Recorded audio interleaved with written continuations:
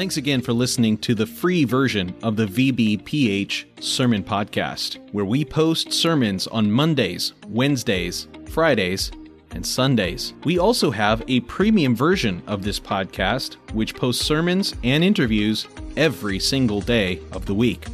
So why would you want to subscribe? I'm glad you asked. I have 5 reasons for you. Number 1, on the premium version, we post full versions of Testimony Tuesday, Pastor Campbell Thursday, and Study Day Saturday. If you'd like to hear those episodes, then subscribe now. Reason number 2, uninterrupted listening. We remove all ads and all extraneous content from our premium feed. Reason number 3, premium episodes always release 6 hours earlier than the free version. If you're an early bird, it's a great reason to subscribe. Number 4, our subscribers will gain access to our sermon chat group on WhatsApp, where we interact directly with listeners around the globe. If you'd like to chat with other premium subscribers, subscribe today. And finally, every dollar we raise goes to world evangelism. This is the best reason to subscribe, because you are helping us launch churches all around the world. We don't put one dime in our pockets. Everything that we raise from this podcast will go directly to Thursday night of Chandler Conference. So please subscribe today by using the links in the show notes below. Thanks. Welcome to the VBPH Sermon Podcast. This week, we press pause on our normal program schedule to bring you select sermons from the recent Bible conference in Tucson, Arizona, pastored by Harold Warner. We'll return to our normal schedule next week. Until then, may these be an encouragement to you. God bless.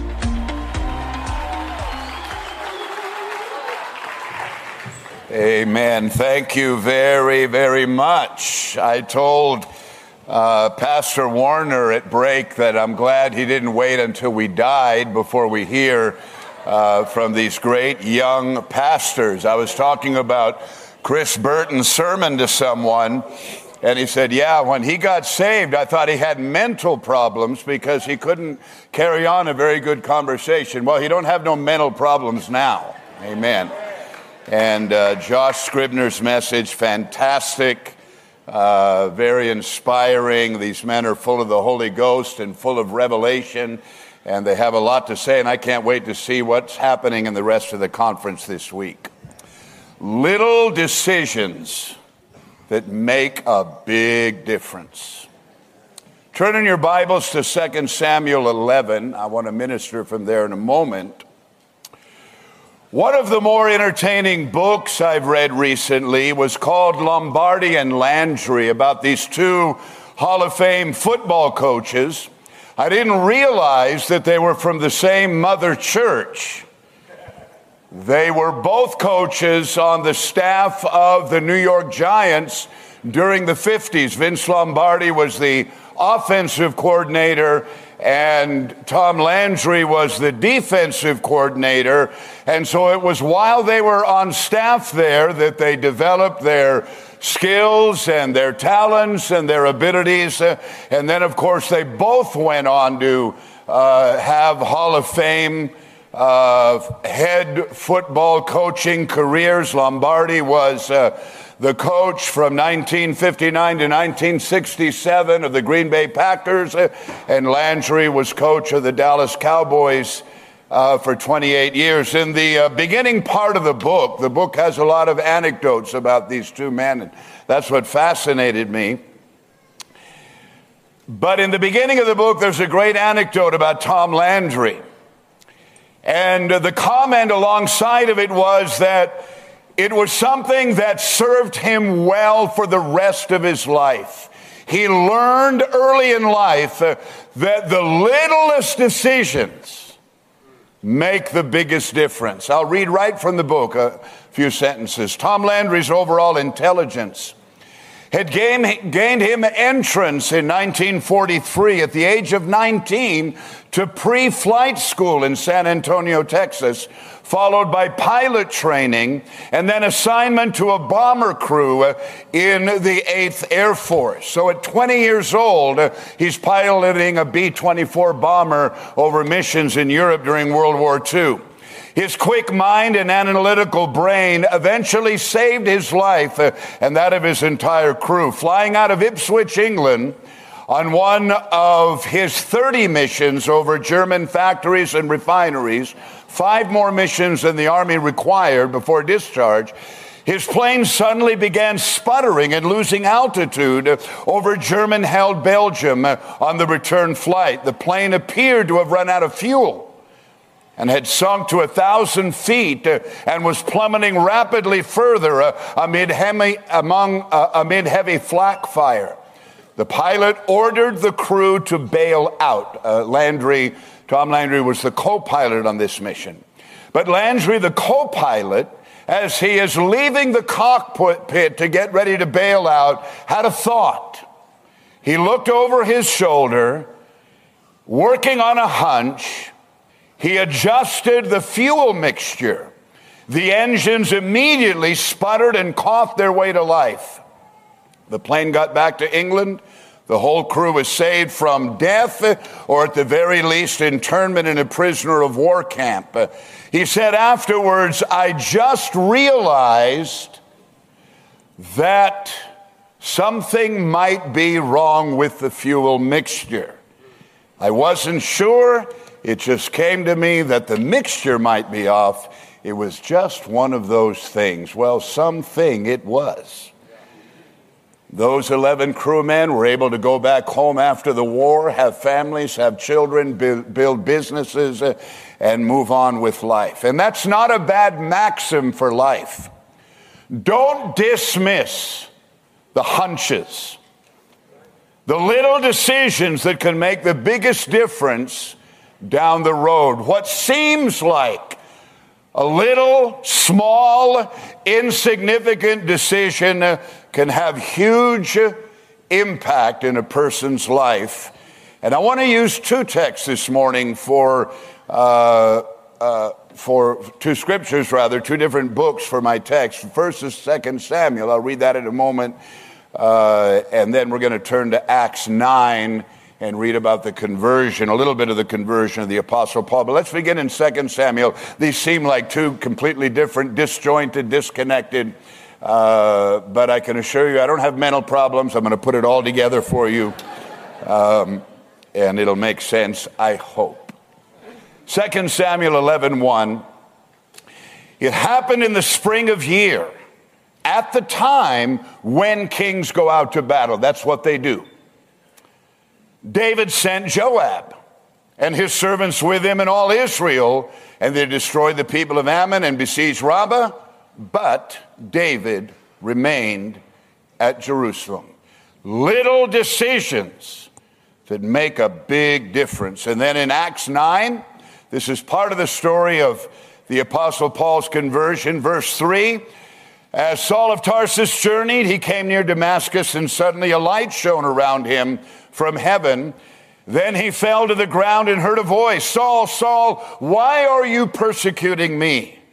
And Saul said, who are you, Lord? And the Lord said, I am Jesus, whom you are persecuting. It's hard for you to kick against the goads.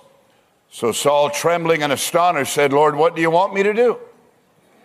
And the Lord said, arise and go. Little decisions that make a big difference. First of all this morning, and this is not a new premise for us to consider, you are the sum total of the choices you have made in your life thus far. It will get you nowhere in life when you make excuses or blame others for the position that you're in now. The position that you're in now is the consequence of choices. Hundreds of thousands, perhaps millions over a lifetime of decisions that you have made one after the other after the other. And many of those decisions at the time seem so very small. This is a very basic premise of life. It's not what happens to you, it's how you choose to respond and how you choose to react. And of course, the decisions, most of them are very common, everyday decisions, the things that we choose to do, how we decide we're going to react on a daily basis. Or maybe every once in a while a crisis may come your way, and the choices you make there certainly can have a major impact in your life. There will be moments of temptation, moments of weakness where the devil makes a move to try to exploit a weakness in your life. Seasons of offense. Sometimes it's not just one offense that hurts you, but it's a number of things that happen from different sources, perhaps, of offense and accusation and betrayals that occur in your life. It's decisions that we make about money, about relationships, what we're going to spend time thinking about. Those are choices that we make.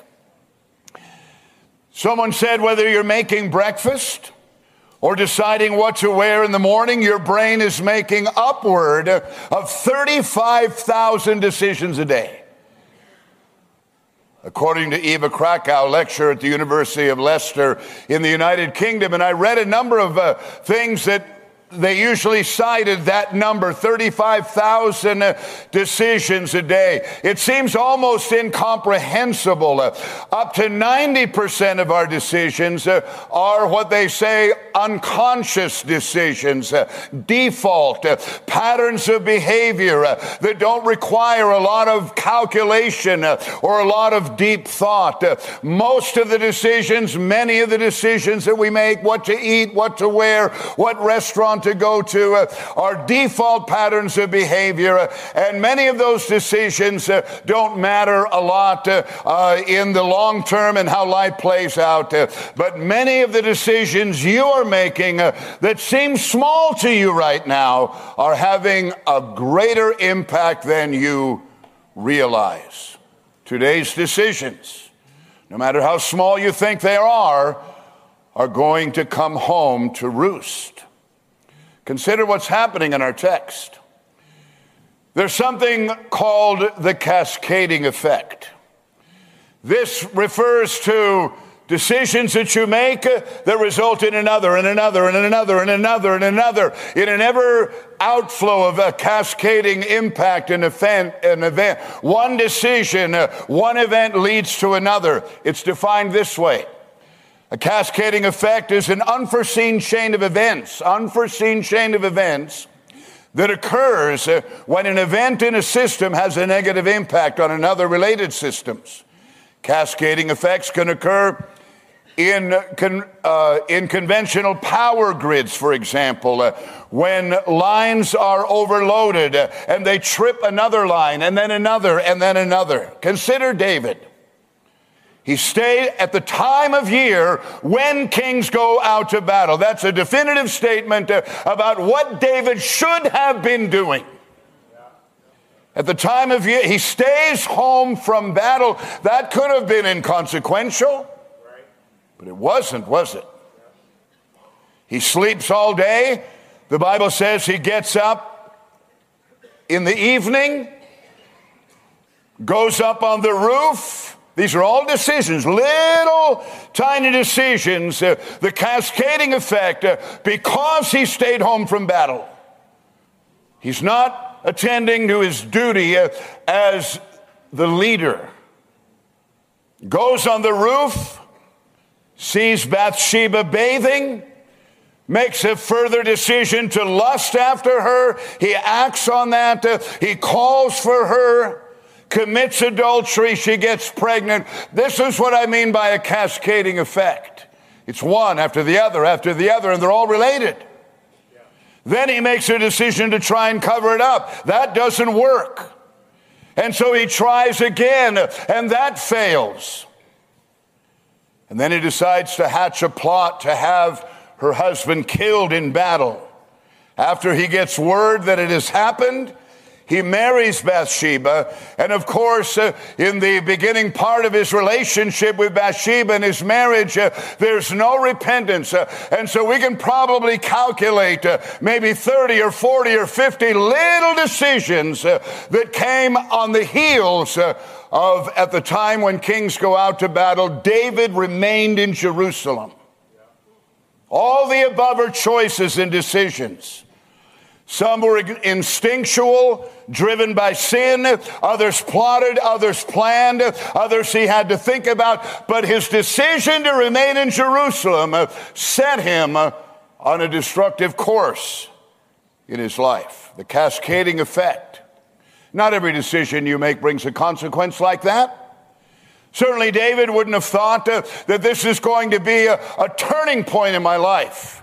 From this point on, there's going to be a curse because I decided to remain in Jerusalem and the decisions that I made in the aftermath of that. Because of that, there's going to be a curse that is going to play out in my life. Though I may repent, though I may get my heart right, I've loosed something into my family that is going to play out for generations. When he's finally called to account by the prophet Nathan, Nathan pronounces in 2 Samuel 12:10, "Now therefore the sword shall never depart from your house, because you have despised me and have taken the wife of Uriah the Hittite to be your wife." Why? Because when kings go out to battle, David decided to stay in Jerusalem. He has got Joab, and he's got a number of generals and good, strong leaders. What do I have to go for? But listen, you enter into real danger when you're not attending to your duty as a called man of God, as a Christian, and as a believer. Stay home from church, not go to prayer, not pick up your Bible for daily devotional Bible reading. Little decisions don't seem to be a big deal. I'm no different tomorrow than I am today if I don't go to prayer. The question I want to ask you and challenge you with, what direction are your decisions taking you this morning? One bad decision can be sufficient to weaken your resolve and lead to further compromise. You're tampering. Be careful when you start tampering with the integrity of your spiritual life. Your spiritual life has demands. In order for you to remain healthy and alert and strong and faithful and diligent and able to resist temptation and make right decisions, your spiritual life has an integrity that must be maintained. And if you're making decisions that tamper with that, you're going to head in a wrong direction in your life. Let's look at the other side of the coin. Saul of Tarsus is wicked. He's a very evil man. He's persecuting the church. All the while he thinks he's serving God. The Bible says in Acts 8, "But Saul began ravaging the church and assaulting believers, entering house after house and dragging off men and women and putting them into prison." This is one wicked man driven by a demonic rage to try to destroy the church in its early stages. In Acts 22, when he's testifying now, years later, he said, "I persecuted this way to the death, binding and delivering into prisons both men and women." Imagine what the scene of that would have been like as they're breaking down doors, going into homes, breaking up church services, and then arresting people, tying them up and taking them into prison. Acts 26. Testifying again, he said, "This I also did in Jerusalem, and many of the saints I shut up in prison, having received authority from the chief priests. And when they were put to death, I cast my vote against them." So there was more than just Stephen in Acts chapter 7. There were numerous believers that he was responsible for their death and for their martyrdom. And he says, "I punished them often in every synagogue. I compelled them to blaspheme. And being exceedingly enraged against them, I persecuted them even to foreign cities." In Acts chapter 9, in our text, he's on his way to Damascus. Damascus is 195 miles from Jerusalem. Today, that's a 3-hour drive, 2, 3, 4 hour, depending on how much you're willing to break the speed limit. But it's a few hours. Then it was an arduous, very long journey of 195 miles to further persecute the church. He is motivated. He is driven by a hellish rage, and he's on his way to persecute the church. We can say at this stage, Saul of Tarsus is one of the most wicked and evil men that's described in the Bible. One decision, one altar call changes everything. Imagine where Saul of Tarsus is headed.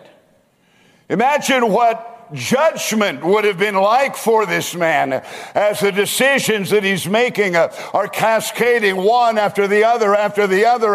What if he had died in his sins and then stood before God? Imagine what judgment would have been like for Saul of Tarsus.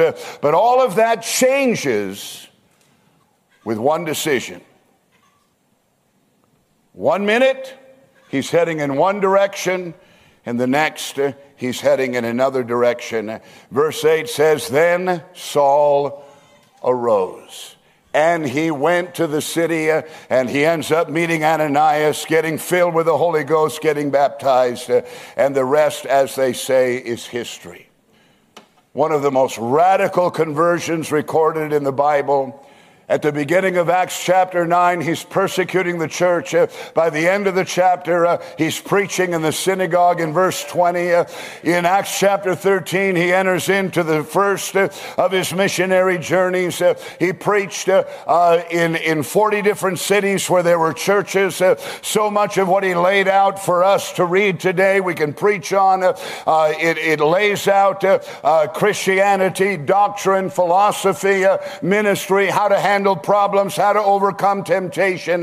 And then when he's wandering around Turkey, he gets the Macedonian call, and he goes into Western Europe, and he begins to preach the gospel there. And I know getting saved is a big decision, but to a lot of people it's a little decision worthy of dismissing. I mean, how many times do we have church or go on an outreach? We preach, we plead with people, we communicate the love of Jesus Christ and the destructive power of sin, and they dismiss it as some arbitrary, nothing, not important, irrelevant decision. But the Apostle Paul, this one decision changed the world. Consider Pastor Warner, since this is the 50th anniversary of the church. I wanted to put this in my message. The quality of Pastor Warner's life and the quality of his ministry is the result of a lot of little decisions that were made and are being made along the way. He experienced his catastrophic accident on April 30th of 1973. He had only been married a matter of a few months. He spent 3 months in the hospital, got out at the end of July, and then August was outpatient. And during that outpatient experience during the month of August, they're going to try to channel Pastor Warner, Harold Warner then, into a direction that would be most conducive considering his now handicap of being in a wheelchair. And so they gave him a battery of tests and interviews. They got him to try his hand at crafts. They gave him, I think he told me, a 200-question long questionnaire. And the conclusion at the end of the questionnaire, and what they told him was, you are not really suited for the ministry anymore. You're going to have to change direction. This picture here is a picture of a leather belt that Pastor Warner made. They got him to do these crafts. There it is right here. They got him to do these crafts, And I remember him mentioning this to me, and I was with Pastor Warner's mother in March. We went to visit her. Renee and I and Jerry and Jenny, my daughter and son-in-law, went to visit her. And so we were talking about Pastor Warner. I wanted to know what kind of a radical kid he was, how hard, how difficult, how challenging. And I asked her about the accident and how that impacted her, how they found out about it. And I mentioned this leather belt to her. She said, yes, he made a leather belt right after his accident. They were giving him these crafts to do to see if he'd get interested in it. And he sent me the leather belt. And sometime afterward, she went and looked for it. I mean, this goes back 50 years now. She went to look for that leather belt, and then she took a picture of it, and that's the picture, and she sent it to me. You are no longer suited to preach the gospel. This needs to be your choice. Something other than preaching the gospel. But he said no to leather belts. Amen. And he said yes to this.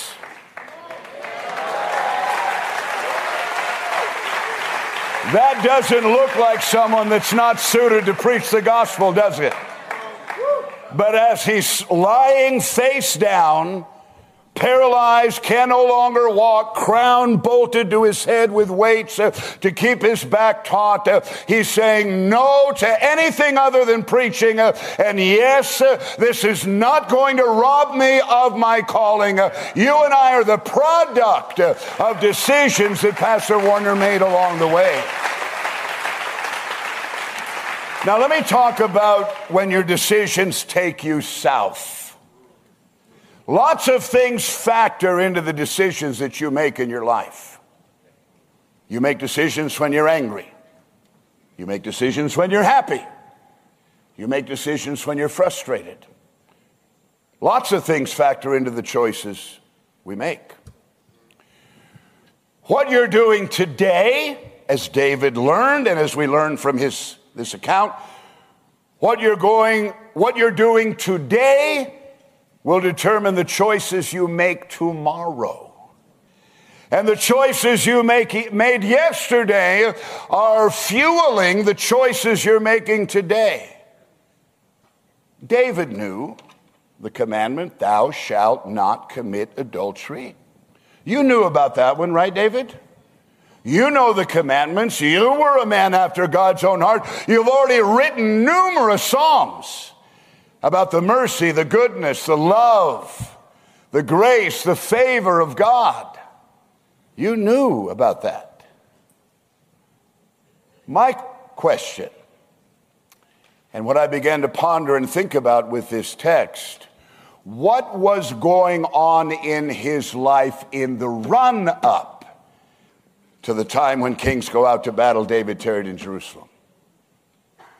He's obviously in a weakened position, brought about, I suggest, by a lot of little decisions that put him in that weakened position.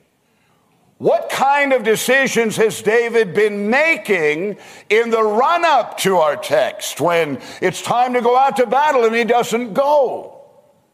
That's just another decision, I think, in a pattern previous to that led up to that.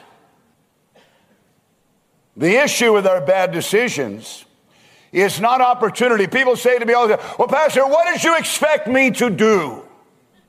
Of course I'm upset. Of course I'm angry. Of course I threw that pitcher across the room. Of course I quit coming to church. Of course I don't want to forgive this individual and I want to continue to. What did you expect me to do? It's not the issue. The issue is not opportunity. It's the condition of your heart when opportunity presents itself. Not everyone would have done what David did. Now, if your heart was really right, you would have been out with the troops at the time of year when kings go out to battle.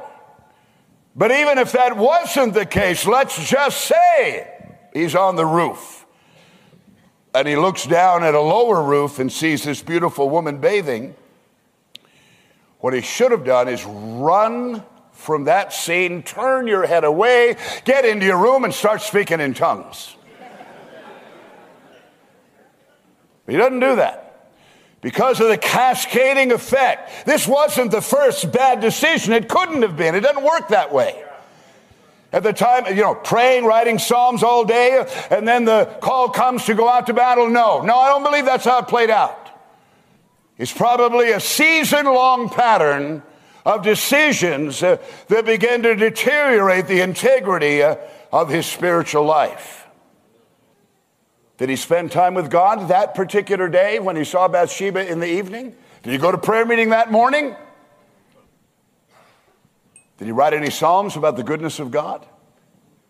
Did he meditate on the things of God like he talks about doing? Was this one of the days when he's talking to God morning, noon, and night, which is what he said in the Psalms that he does? He had to let go of obedience in the little areas. That's why when it gets to our text and it says that at the time of year when kings go out to battle, it's not a big deal. It's a little decision, along with a lot of other little decisions that haven't affected me. I don't notice anything different in my life. By the time we get to our text, I think we can assume something's already broken in him. Not doing what he should have been doing. What else did he let go of? Let me talk about reversing the cascading effect. So things are going one way in David's life. Pattern of the deteriorating condition of the integrity of his spiritual life. Things are going one way in his life. And his story and the story of Saul of Tarsus teach us something very powerful that can play out at this altar this morning, and that is you can reverse the cascading effect that has been set in motion by the compromised decisions you've been making. And you can immediately start sending everything the other way. You got to put a stop to the pattern. And it's not like touching a hot stove where there's an immediate consequence and you say, I'm never doing that again. Not every bad decision is the equivalent of touching a hot stove. Some of the compromising decisions that we make bring no immediate consequence. Many of the choices that David was making, including the one in our text, at the time of year when kings go out to battle, David remained in Jerusalem. He thought nothing of it. He didn't think I'm disobeying God. He didn't think I'm not performing my duty. He didn't think I'm headed toward a huge trap. He didn't think that at all. He's got control. After nearly a year, or maybe around a year, David finally repents. 2 Samuel 12:13, David said to Nathan, I have sinned. About time you said that, David. I have sinned against the Lord. And Nathan said to David, the Lord has put away your sin, and you shall not die. David gets his heart right. He reverses his course in the midst of a very bad situation. After his repentance, the baby that Bathsheba got pregnant with dies, and by this time he's married her because he's already had her husband killed in battle. It's not exactly a formula and a good foundation for a marriage, what David has done here. But he repents. And the tide turns, even though consequences are going to play out. The tide begins to turn. 2 Samuel, after the baby dies, then David comforted Bathsheba. To me, this is one of the most profound and powerful demonstration of God's redemptive grace and love and mercy, as Pastor Warner spoke of so wonderfully last night. David, 2 Samuel 12:24, then David comforted Bathsheba, went into her, lay with her. She bore a son, called his name Solomon, and the Lord loved Solomon. Whoa. David did that. One decision. I've sinned. That's all it takes at this altar. You've been compromising, haven't been faithful, haven't been attending to the duty of what it means to be a Christian, to be a man of God, to be a pastor or a pastor's wife. It's a picture of a redemptive God at work in the face of the cascading effect of misguided decisions. God's able to pick up the pieces if you'll repent. God's able to put back and rebuild the integrity of your spiritual life if you will reverse the pattern. And this happened often in the Bible. 2 Chronicles 33, Manasseh,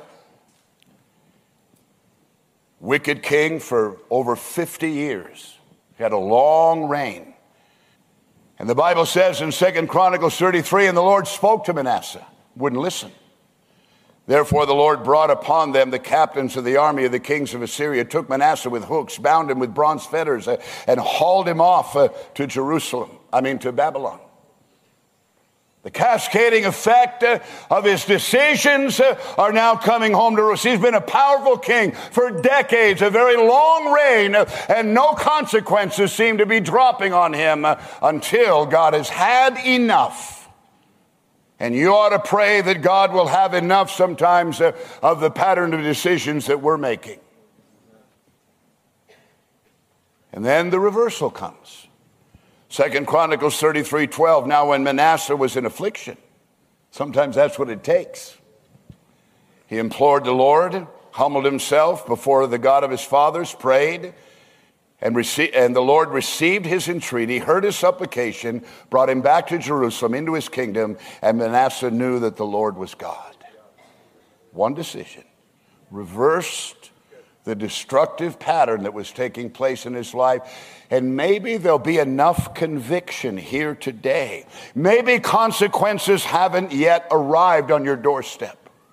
But the pattern of decisions is in place that is invariably going to lead to some kind of a crisis that the devil is going to take advantage of. You may not know you're headed toward that, but the devil certainly does. And he knows how to strategize, like he did with David, to bring a downfall. Manasseh had a son named Ammon. When Manasseh died, Ammon reigned. He had a very short 2-year reign. He was a wicked man, and he dies. Ammon had a son named Josiah. And Josiah, the Bible says, did what was right in the sight of the Lord, and walked in the ways of his father David, and did not turn aside to the right hand or to the left. Where did Josiah learn that? Not from his father. He saw the wickedness of his grandfather, hauled off into captivity, repentance brought back and restored. This had an impact on Josiah. It's part of the cascading effect of Manasseh's repentance and the consequences of how that played out in someone close to him. Saul of Tarsus comes from the opposite direction. He begins wicked, religious, self-righteous, but not saved. And this is encouraging because it tells us that the most vile sinner, the most wicked individual, the unbeliever, the one who has blown up their life, blown up their marriage, destroyed everyone close to them, hurt individuals, caused pain and affliction for others. He's making one bad decision after another that's leading to an inevitable judgment before God and eternity in hell. But he makes one decision that reverses it all. I love Ephesians 2:1, and he made alive, who were dead in trespasses and sins. One decision is sufficient to produce a resurrection in your life.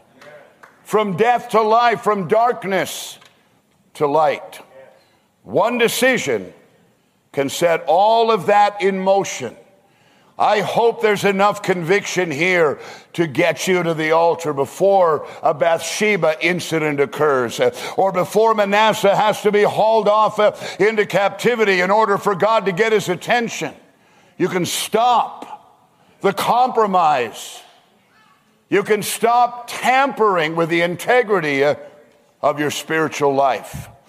So I want to talk about the framework then, finally, for the little decisions that make the biggest difference. You have to embrace and maintain God's perspective of your life. David lost it. Drifted from it again, not because of one catastrophically bad decision, but a lot of little decisions that prepared him to make those catastrophic bad decisions in the face of temptation. David let go of the integrity of seeing the urgency to maintain the integrity of his spiritual life. He re-embraced it. Man after God's own heart, but not before consequences played out. Maybe that's what can be rescued. You keep going down the road and you can cross a line. You can cross a boundary. Yeah, you can repent on the other side of that boundary, but you've gone too far. Now the consequences are necessarily going to play out, and that happens all the time. And one of the great tests of genuine repentance in a person's life is whether or not you can manage the consequences of your sin before repentance, after you've repented. It was after David repented that the baby died. He's got to deal with that. Short-sighted David versus eternally minded, the Apostle Paul. Remember what Ananias said? I'm going to show him that he's going to preach and be a missionary and speak to kings and to Gentiles. The pleasure for a moment and the loss of everything versus temperance and self-control and the reward of eternal life. Maybe that's what inspired Paul to write in 2 Corinthians 4, therefore we do not lose heart, even though our outward man is perishing, yet the inward man is being renewed day by day. Day by day. What does that mean? It means making right little decisions every day. Being renewed day by day in the framework of you being heavenly minded, maintaining the integrity of your spiritual life. So let's look at a very simple formula for making right decisions. First of all, is what you're choosing pleasing to God or not? Jesus said it in very simple terms. John 8:29, he who sent me is with me.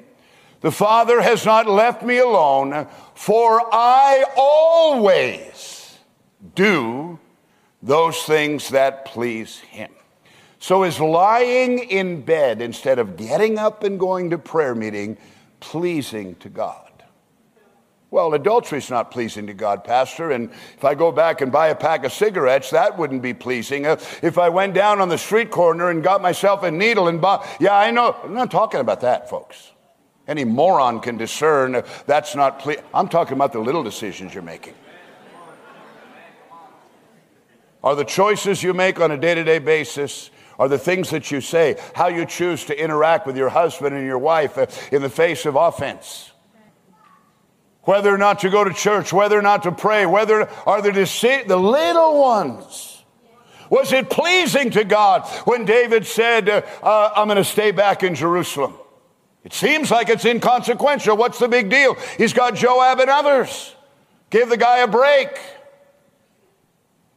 You'll avoid lots of trouble in your life today and going forward when that becomes the reference point of the decisions that you make. And those questions need to be asked when you're in the face of an offense and you're angry, or you're feeling particularly weakened in terms of temptation. Is what I'm thinking, is what I'm about to do, is what I'm going to say to my husband when he gets home from work, is that going to be pleasing to God? Secondly, can it be defined as sin? Sin is not always, as I said a moment ago, something that's in the extreme. Little things. What is the definition of sin? Falling short of the glory of God. Falling short of what His expectations are for your life. That's what sin is. James says, therefore, to him who knows to do good. David knew that he ought to be out to battle. David knew that he shouldn't lie with this woman. Knew that he shouldn't murder her husband. He would have known that. Thou shalt not commit adultery. Thou shalt not kill, David. Therefore, to him who knows to do good and doesn't do it, to him it is sin. And it doesn't qualify what knows to do good is. It can be a little thing, a small decision, how you talk, how you act, how you think. And you need to establish a pattern in your life, a framework, a foundation. Decisions that you enact every single day by default. You know what the problem is with a lot of people? You're making a choice when it shouldn't be a choice. Apparently in our text, at the time when kings go out to battle. There really isn't a choice to make. It's the time for David to be out to battle. But he made it a choice. You're making things a choice that should be a default. Whether or not you come to church. Why do you have to decide that Sunday morning? Or Sunday night or Wednesday night? Whether or not you're going to read your Bible. I view my Bible reading as a crucial part of my day, and a day doesn't pass when I don't read my Bible. It just wouldn't happen. It's not a decision, it's a default setting in my life. Prayer, spending time with God. There is so much good. When you make things a default, instead of messing around by making them day-to-day decisions. Don't you understand that choosing to go to prayer meeting every day is going to take you somewhere? Don't you get that? Don't you understand that being in every service, answering every altar call, finding a place, don't you understand that's going to take you somewhere long term? It's not just about convenience or what's going on in my life right now at this moment, today. I loved what Josh Scribner said. I haven't missed a day of prayer in 20 years. If Josh was lying in bed, I don't know what time he goes to prayer, if it's at 7, but he probably gets up the same time every morning, gets ready and goes to prayer, kisses his wife goodbye, and off he goes. So what if, Josh, one morning you didn't do that after 20 years? Your wife's waiting. Her eyes were about this big. And then she says, Josh, it's 6:30. You're always up and out of the house, but oh, honey, don't worry about it. I'm just going to lie in this morning and sleep. I'll pray when I can get to it later. That would flip her out. And if he did it again the next day, she'd be on the phone to her pastor. Something's off with Josh. Why? It's a default. With a lot of people, the wife wouldn't think twice because about half the time you stay home. You need to establish rhythms in your life. Like a heartbeat. You need to establish rhythms in your life instead of making decisions out of things that should be a default. This should have been a default. At the time when kings go out to battle, David made that a choice instead of a default. Romans says, who will render to each one according to his deeds, eternal life to those who by patient continuance in doing good. One after the other, righteous decisions that contribute to maintaining the integrity of your spiritual life. Keep choosing right, even when it's hard. And it's going to get hard sometimes. The Bible says, let us not grow weary while doing good. Maintaining the rhythm that is necessary. You can get very tired, very exhausting. You can have a bad day. You got to get up and keep that rhythmic heartbeat going that maintains your spiritual health. Tom Landry, one little decision that made a big difference. We've probably used this illustration to death, and that's the example of Chesley Sullenberger landing his plane in the Hudson River, if you could put that picture up. 2 minutes after takeoff, the plane struck a flock of geese, knocking out both engines. He had precisely 208 seconds before that plane had to land or crash or do something. 208 seconds. He had about half of that, about 100 seconds, about a minute and a half to decide what he's going to do. So his brain starts working and he starts calculating his options. I can turn and go back to LaGuardia. I can try to find the airport in New Jersey and land there, or I can drop this thing in the Hudson River. And after calculating, because he'd been a pilot at that point, I think his first job was in around 1980. He'd been a pilot for decades. He's calculating and processing before he decides to try a landing in the Hudson River. No loss of life. Everybody survived. There they are. Someone wrote, how did the passengers get rescued before the plane sank into the hypothermic water? Why didn't everyone die upon impact? Why didn't the plane break apart? While there were certainly miraculous elements to the Sully story, much of the flight forensics has since revealed the true hero of the story: excellent decision making. I love that. Pastor Warner, last night, him preaching that masterpiece of a sermon is a result of a lifetime of 50 plus years of excellent decision making. Amen.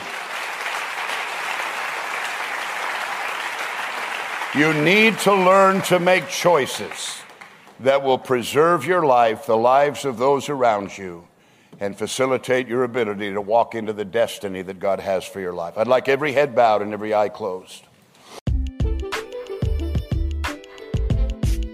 Thank you so much for listening to the sermon podcast of the Virginia Beach Potter's House Church. Were you blessed by today's message? Let us know. Please leave us a rating on Apple Podcast or on Podchaser. We'll be back next time with another life-changing word from heaven. God bless.